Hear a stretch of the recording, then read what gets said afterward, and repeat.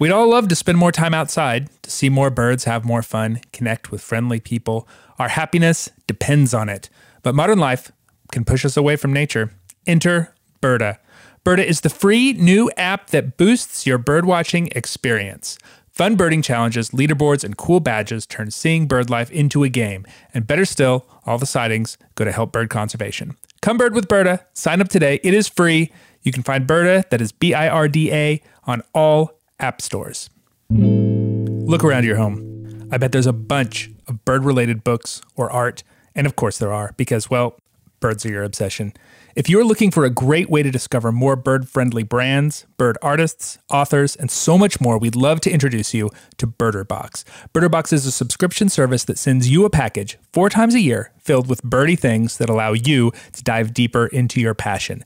BirderBox is the world of birding unboxed. Learn more at birderbox.com. That's BRDRBOXX.com.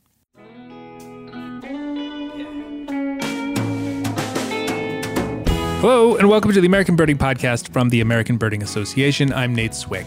New news on the bird name front. I know that some of you out there are excited, and some are undoubtedly rolling your eyes, but it's arguably one of the biggest stories in North American ornithology and birding in some time, so buckle up, I guess. It will get some coverage here.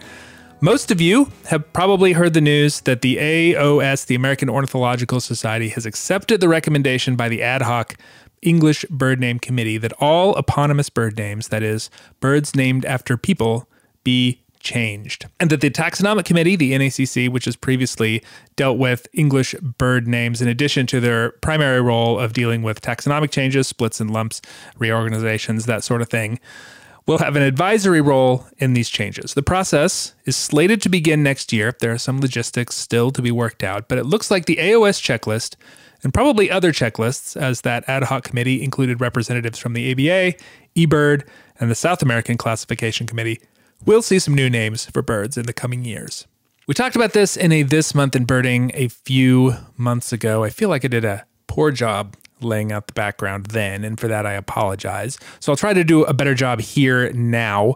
The gist is that there has been a movement to remove generally harmful names, including eponyms, for some time. Long-tailed duck, for instance, was formerly known as Old Squaw, the unique bird name that was simultaneously racist, sexist, and ageist. That was changed more than 20 years ago. And more recently, thick-billed longspur, formerly named for Confederate General John McCown, was changed not all that long ago, a couple years now. It's worth noting that this whole thing is sort of the bird wing, of an entire movement. There's been a process called the Better Common Names Project from the Entomological Society of America that has been active for a few years now, changing insect names.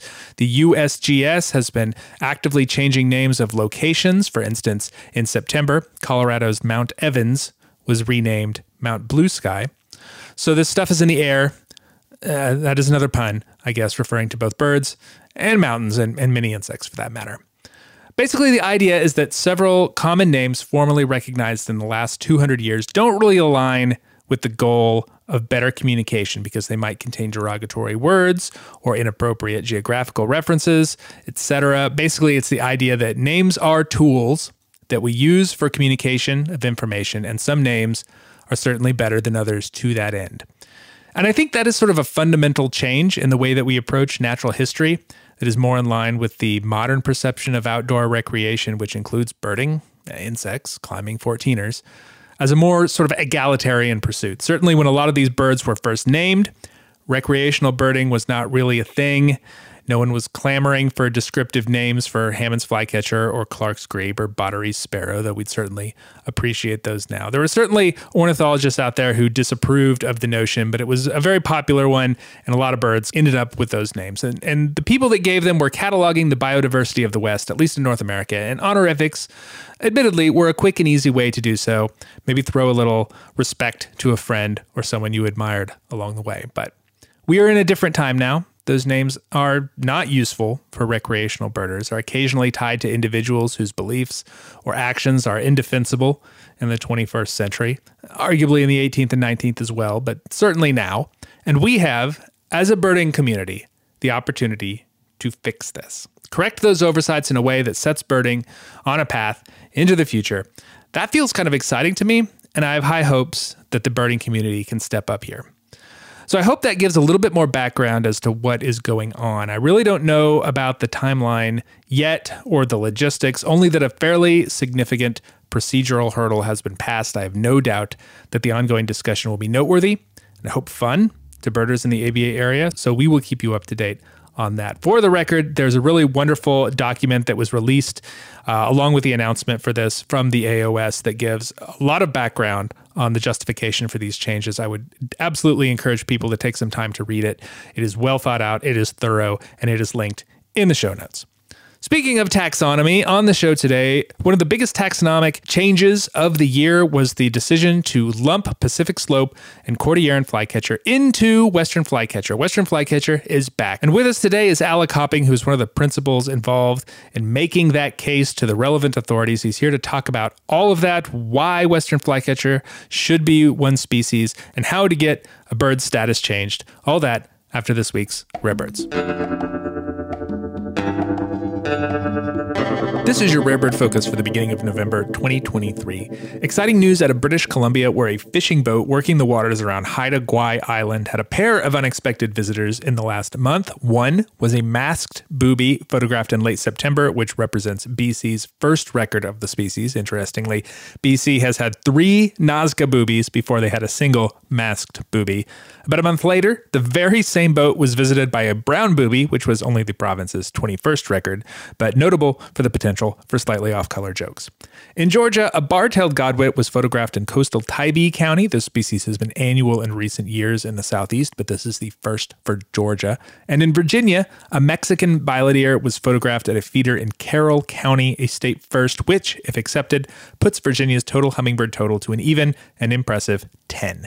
Those are the highlights for this past week. For the full list, check out the ABA Rare Bird Alert on Fridays at aba.org/RBA. Not this week, though, because I'm out of town. But you can also follow along with all the Rare Bird news in our ABA Rare Bird Alert group on Facebook and an ABA community. One of the biggest taxonomic changes this year was the long-anticipated lump of the species formerly known as Pacific Slope and Cordilleran Flycatcher back into Western Flycatcher. It's a story with all the taxonomic highs and lows packed into a slightly confusing and cryptic package. Alec Hopping is a birder and researcher whose work played a very large role in this decision being made. He wrote an article that was published earlier this year in North American Birds called Unraveling Western Flycatchers, a Case Against the Split. He is with me to unravel not only the flycatchers, but the process of making that case. Welcome, Alec. Happy to be here. Yeah, I'm excited to talk to you about this because this was the big taxonomic news. We don't always get big taxonomic news. Sometimes there are little changes on the edges, but this was a big one, removing a species from a lot of people's checklists.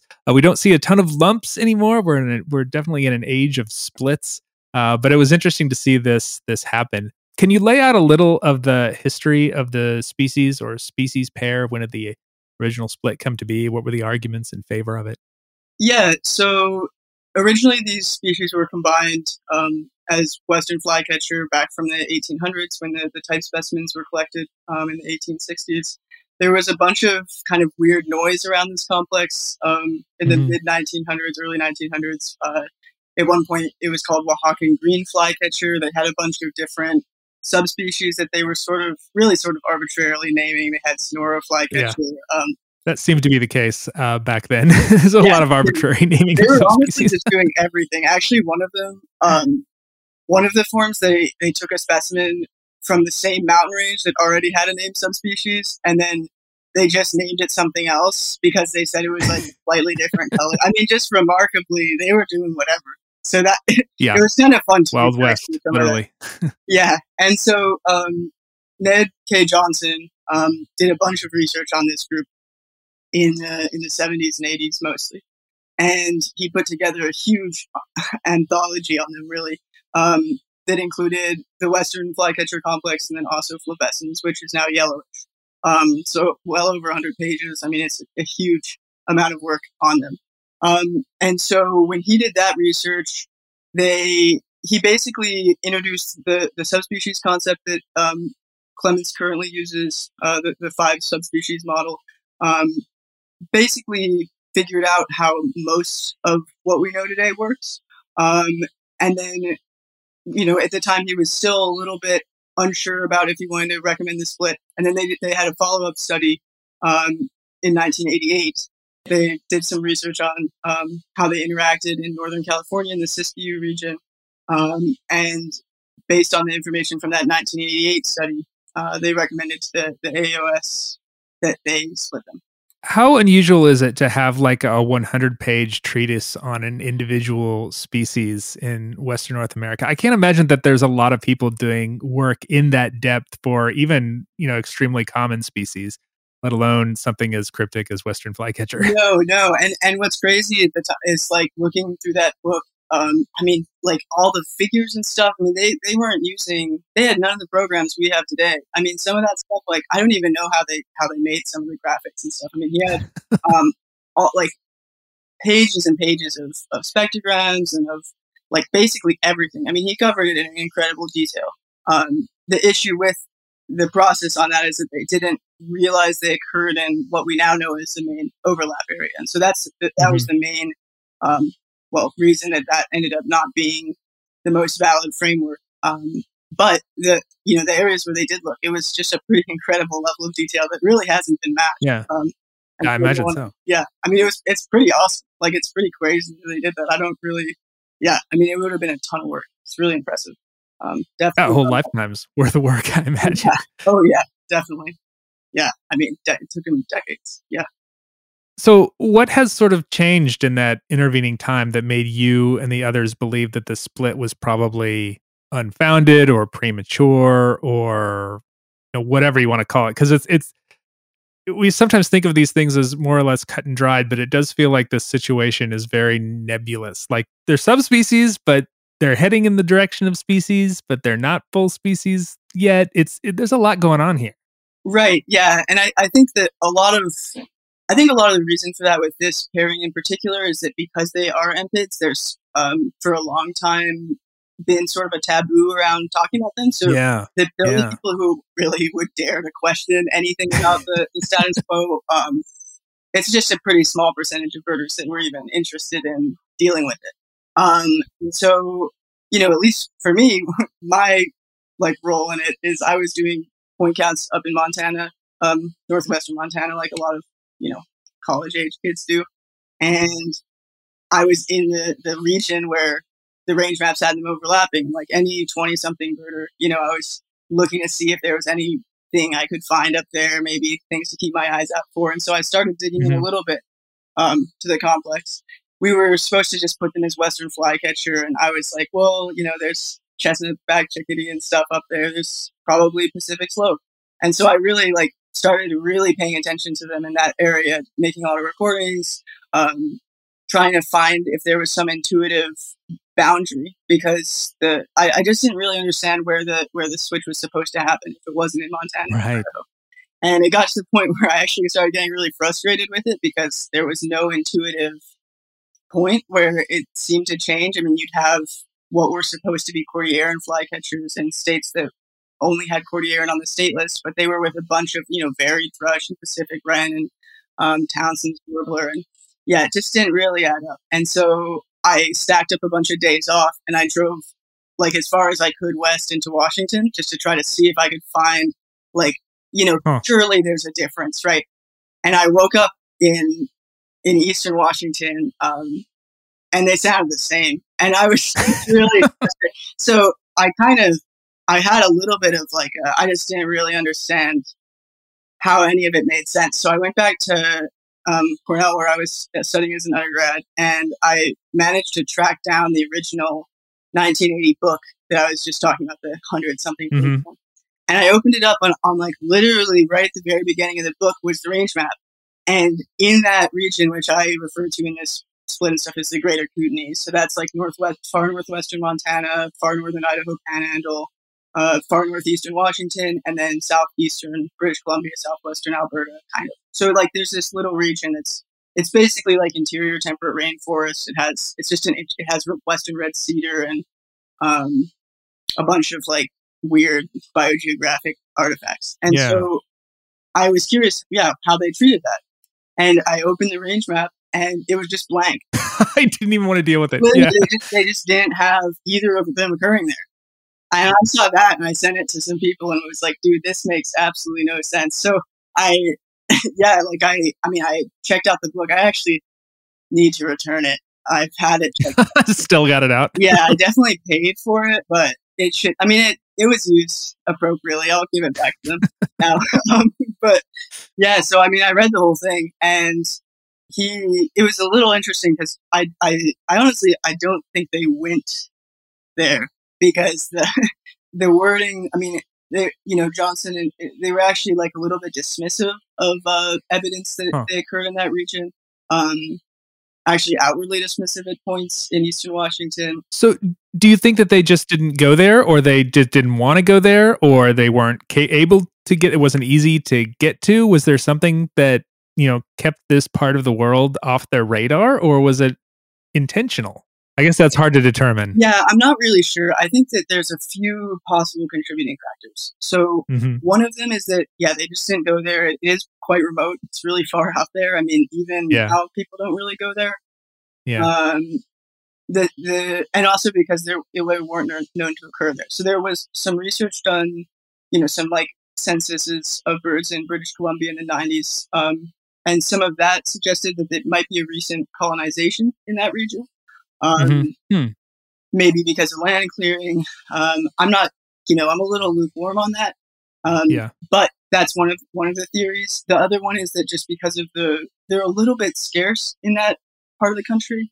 The habitat's a little different. They're more in like ravines, and then also in built areas. So like I had one of the recordings that was used in this it's from a McDonald's parking lot in classic birding. Yeah, classic. But they're just in like kind of weird places. They're not usually in the contiguous forest spots that most surveys may have been concentrated. So they may have just been missed.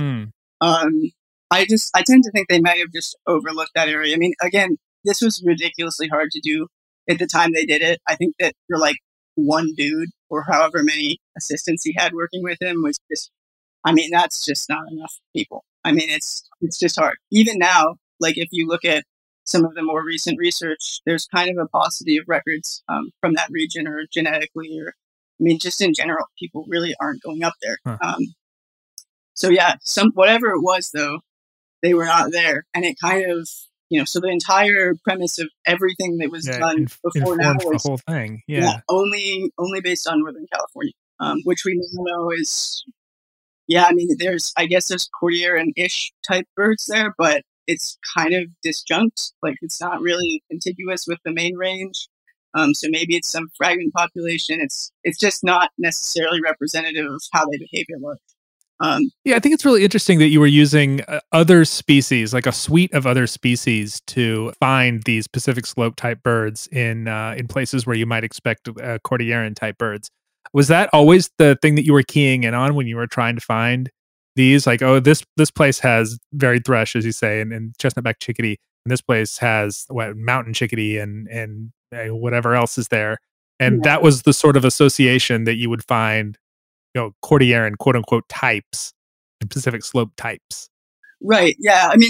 At least me personally, my birding philosophy, or at least what I'm trying to do a lot when I'm in the field is, I don't know, I call it intuition tuning, which is basically just like the idea that, humans are intuitively, we're kind of good at like sensing the vibe places. That's what we are evolved to do in a lot of those settings. And so a lot of that does come with, what does this forest feel like? What kinds of other species are here? What's the soundscape like?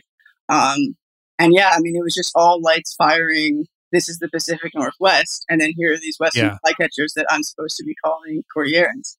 And it was just a disconnect there. And I know that has been a disconnect for people in Idaho and Montana in the past. And then also people in Washington who those birds sounded a little different. And to them, that feels like the interior West, right?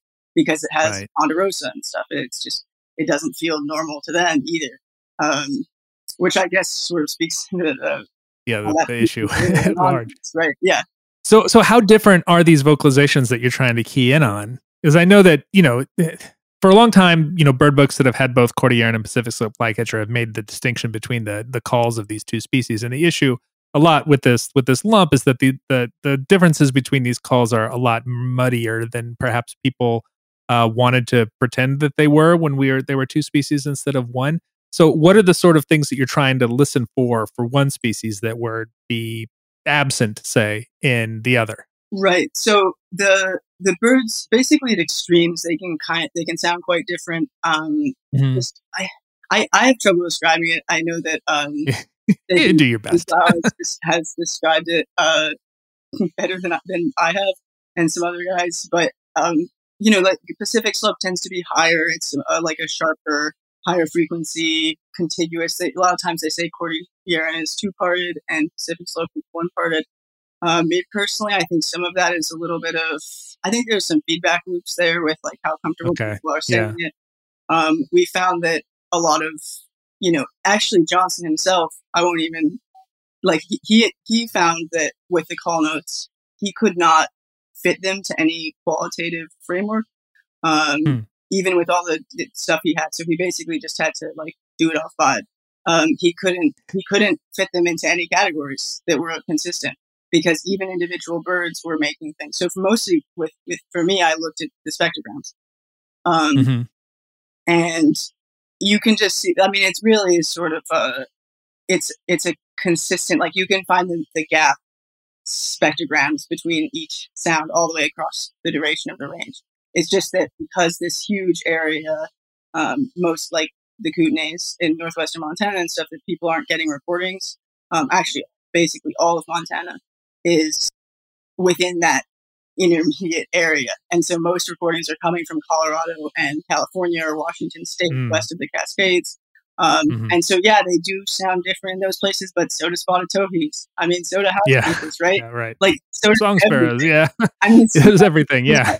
right? I'm from Colorado, and whenever I'm in Seattle, I just feel like I don't know what's going on. Like, for the first, like, 30 minutes, it's really Yeah. No, I confusing. hear that. You Yeah. hear some weird, like, yeah, some stuff is just weird there. Or like even like Hawaii, like right, like the house finches sound a little funky, and like I don't think that's a split. Like that's been there for Right. how long, right? So yeah, so I think it is that, but it's just like that alone doesn't really, especially because it is quite a lot of land area that they're in between. And we found that yeah, they do cluster into groups, sort of, but not in a way that like indicates that they're actually, that they would treat each other as separate species Yeah. if they were to interact. That's the biggest thing. There's obviously some sort of difference there. I mean, the difference is real. Johnson saw it, you see it, but it's not significant enough to rise to the level of a full species. So what would have caused that difference? There's a lot of species pairs in that area. I'm thinking of like California and Yeah, Woodhouse's scrub jay, and there's probably others. That's just the first that came to my mind. But like that, there is something happening there. I think the ones that we thought of most is like mountain chickadee. Oh and yeah, that's right. Gambles and Baileys. yeah, and then also spotted towhee, Uh-huh. and then black-headed grosbeak. Those are Oh, okay. Oh, cool. mountain chickadee, spotted towhee, black-headed grosbeak. All have very similar population genetic things with western flycatcher. They're all kind of in the same habitat, more or Yeah. less. So we think probably what it is that Pleistocene glacial cycles, where Okay. the last ice age glaciers came down in that region, and they would have blocked off Cordilleran and Pacific slope populations enough so that they started developing different traits Mhm. on either side of that. But then once those glaciers receded, they sort of came back together. Yeah, they Um, never got the chance to separate yeah, not fully. all the way. Yeah. But because they were separated in parts of their range for long periods of time, for example, Colorado and San Diego County, right? We Mhm. don't know if Mm. those breeders would go together and integrate. We don't know that. Huh. What we do know is that over the course of the entire range, their neighbors basically see their neighbors as the same species. So there's no Right. real Okay. barrier to gene flow over the course of the entire range. But Right. if That it's makes like, sense. if you imagine like a horseshoe or something, if you put the two ends together, they might not see each other as the same. So that's like a concept called, a ring species, which I'm not necessarily saying it is that, but it's one of the possible models for it, which is that like greenish warbler in the old world is one of these. Mhm. So that's a possibility. They could explain some of that where, again, like they might be different at points, but you can't really draw that line in a consistent Yeah. way at any one area.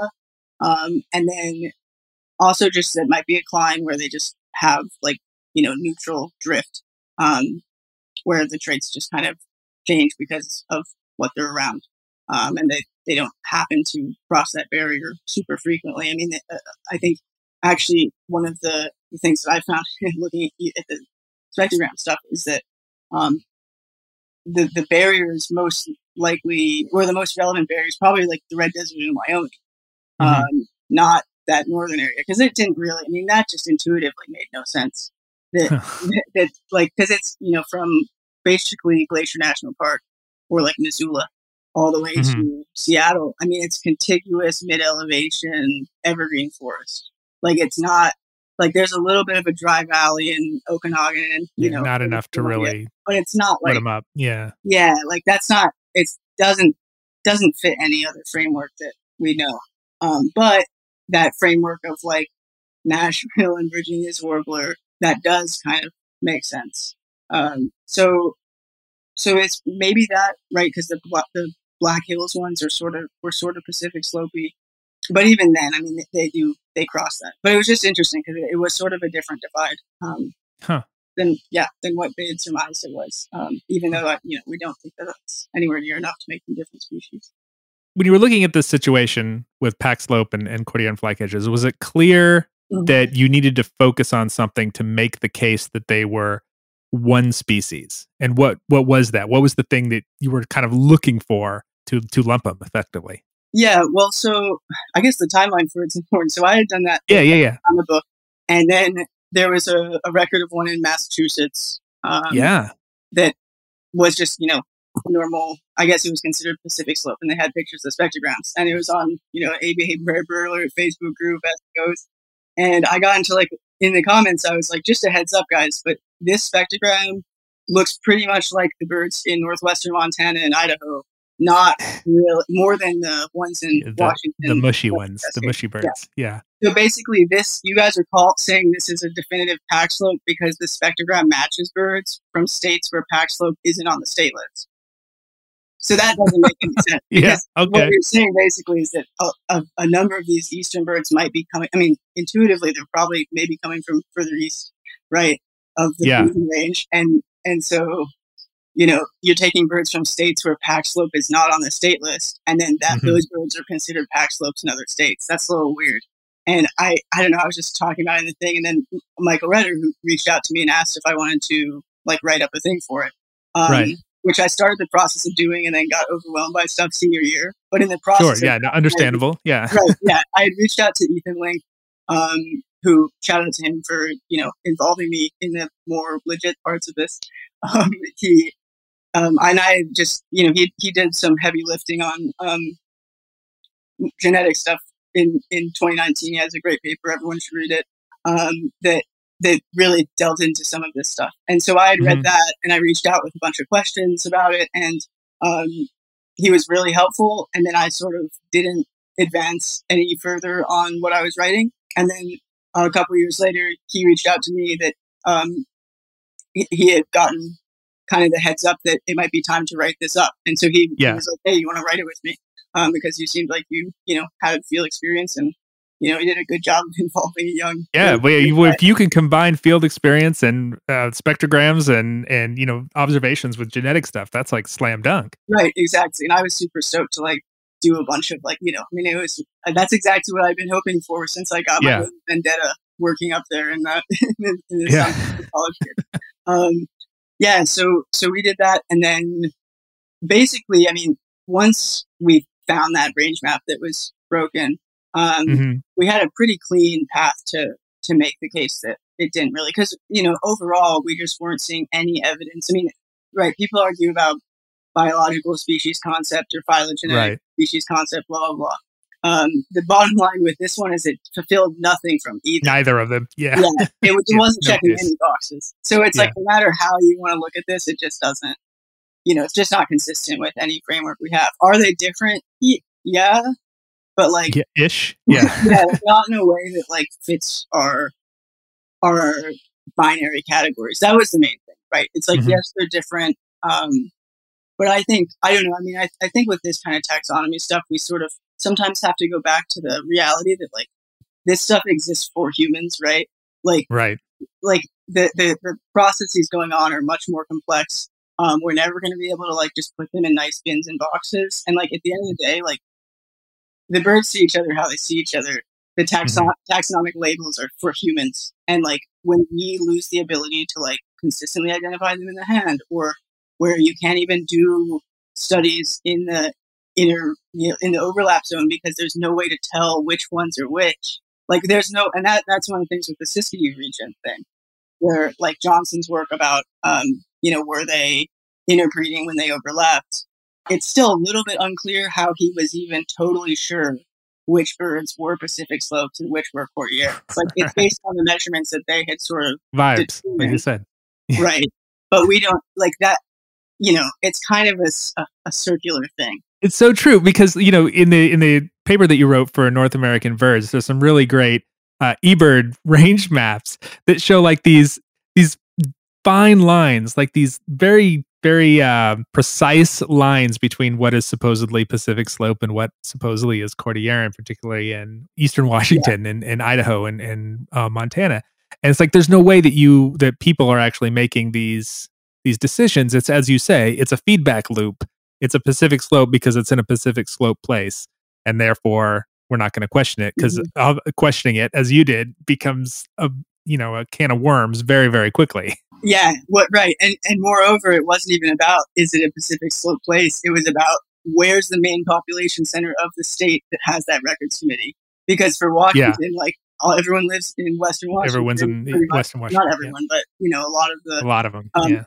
Yeah, and so for them, it's like here's this distant foreign land. Well, we're not gonna like claim that, And then same with Montana. Like most of the people are living in areas that are pretty definitely feel interior Westy, and so they don't, they just didn't want to mess with. So it was just funny how that, same with Idaho, right? Most people live in Boise, so up in the north, like it feels a lot like the Pacific Northwest, but. Yeah, so that was a little didn't really hold up. Same with the vagrant thing, where like I was going to ask about the vagrants because I live in the East, and we get vagrant Western flycatchers. There's every time there's this long discussion about is it a pack slope, is it a Cordilleran? How do we figure that out? Will someone please get the poop so we can run a DNA test on the feces or whatever? And like it's this whole rigmarole that you sort of have to go through, and the consensus seems to be that by and large, these birds are pack slope, but I never really understood why that consensus was that way. Do you have any insight into that? Again, it's kind of like the pairing species thing that I wrote about in the thing. Like, I mean, how many Virginia's warbler vagrants are there in the East compared to like Townsend's warbler, right?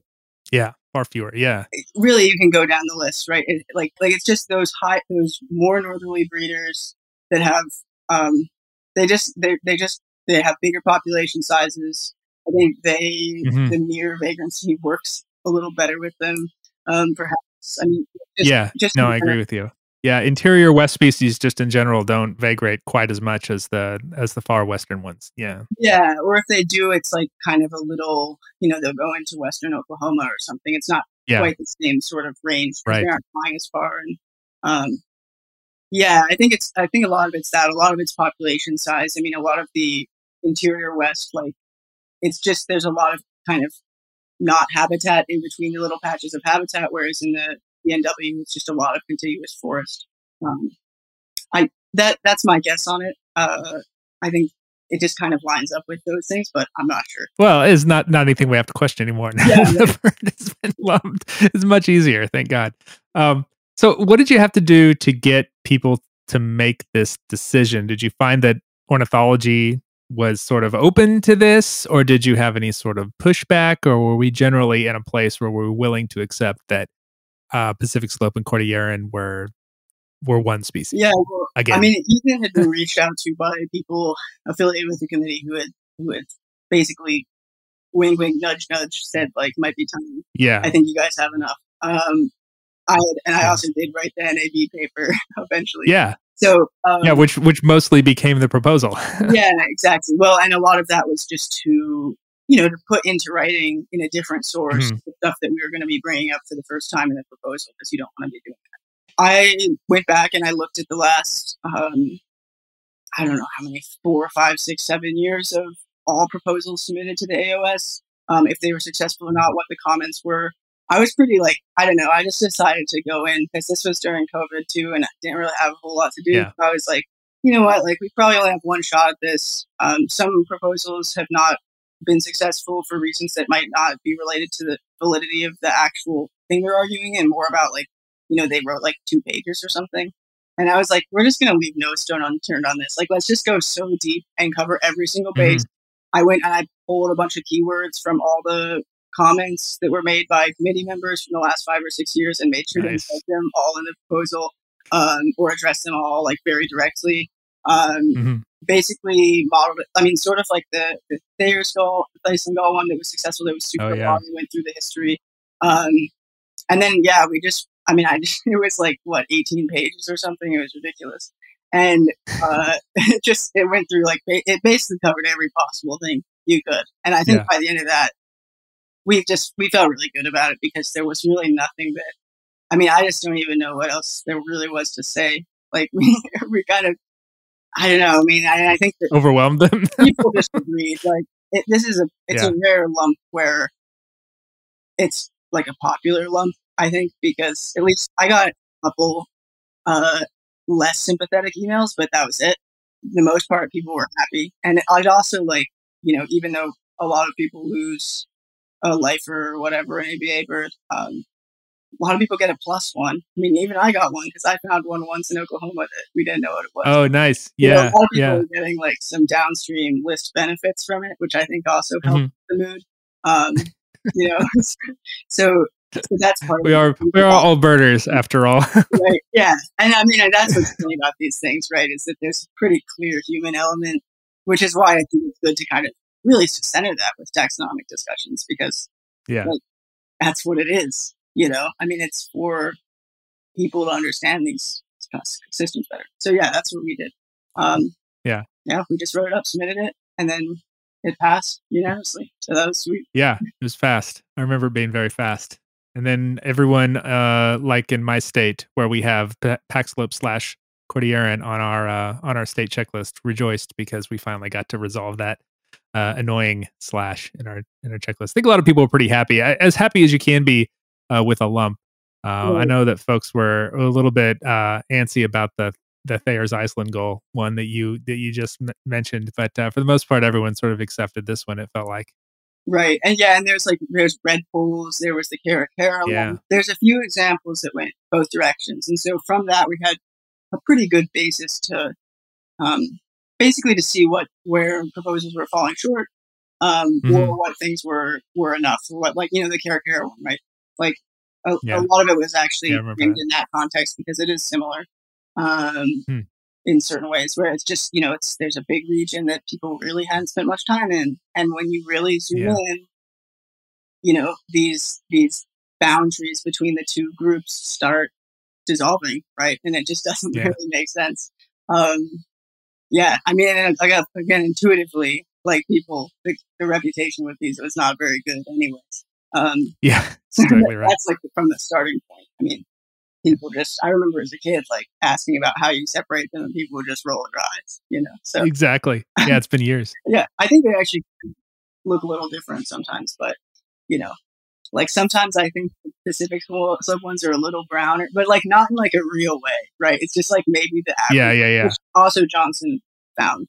But again, that doesn't mean they're different species. That's just like, a little bit of suntan. So are there any other big questions in Impedinax that are out there? Are you coming for Willow and Alder next? No, I actually I think that was probably good. I'm kind of a bull for Willow Alder visual ID. Actually, I'm kind of on the opposite side. Well, this is actually good now because I have a little bit of ideological cover for when there I you go. Agendas about like identifying Hammonds and stuff without having like, in the East. They know I'm just not on one side of the spectrum. But yeah, so the main thing with this that's interesting is that from Ethan's research in 2019, when he did the genetic stuff, he found that the birds in Sierra Madre del Sur in Oaxaca and Guerrero in southern Mexico are like super different genetically, and it cuts out really sharply. Different from these northern ones. One of the things, that Ethan found that's super interesting is that, so there's like a central Mexican group and that group was more different from either Pacific Slope or Cordillera than those two were from each other. But those were like unrecognized as anything. So that was another part of the undermining confusion thing. So we may end up with multiple species anyway, just not the same multiple species that we started with. Right. So that's the question I think that remains most interesting with him. There's also Insulacata, which is the Channel Islands one, and then like the Southern Baja one. But both of those are probably just Pacific Slope, whatever, Western Flycatchers. But the Sierra Madre Sur ones are definitely worth looking into. That area is an area of significant endemism. So it would make sense that there might be some endemics there that we don't see, or don't notice. There's a bunch of endemics in that mountain range. Alec Hopping, he is the author of the Case Against the Split, Unraveling Western Flycatchers, and also the person responsible for One Less Bird on your life list. You can take it up with him personally if you like. Alec, thanks so much for all the work that you've done, for the interesting conversation about a bird that I think a lot of people feel like they might know but don't really know. That's good stuff. Good luck with whatever you're doing down the road. Yeah, of course. And you guys too. And if anyone has any, if you're mad about it, please let me know. The American Birding Podcast is brought to you by the American Birding Association. If you enjoy this podcast, the best way to support it is to join the ABA. Not only do you get to support community projects like this podcast, but membership gets a lot of great benefits, including our magazines, discounts to partners like OM System cameras and lenses. That's you might know them as Olympus. They'll give you a 10% discount on OM System cameras with an ABA membership. Depending on what you get, that pays for your membership right there. You can find out how to do that at aba.org/join. Special shout outs this week to James Goodwin of Gainesville, Florida, Jim Johnson of Golden Valley, Minnesota, and Jill Medley of Bethesda, Ohio, all of whom recently joined the ABA and noted this podcast as their reason for doing so. Thank you so much. Welcome to the ABA. Executive Director of the ABA and Executive Producer of the podcast is Wayne Klockner, who has urged the relevant authorities to change yellow-bellied flycatcher to corduroyan flycatcher by virtue of their tannish color and ridged appearance. Technical production is by John Lowry, who wonders if a western flycatcher with a wing injury might more accurately be called a Pacific lope flycatcher. Additional help comes from Maggie Fitzgibbon and Greg Neese, who agree that in the event willow and alder flycatchers are lumped again, that the old name is modified to trail flycatcher on account of what you have to do with a mystery bird while you wait for it to vocalize. You can find us online at aba.org, on social media most everywhere as American Birding Association. On Blue Sky, we are at ABA Birds. Questions, comments can come to podcast@aba.org. I'm Nate Swick. Thanks for listening. Bird like Tom. We'll catch you next week.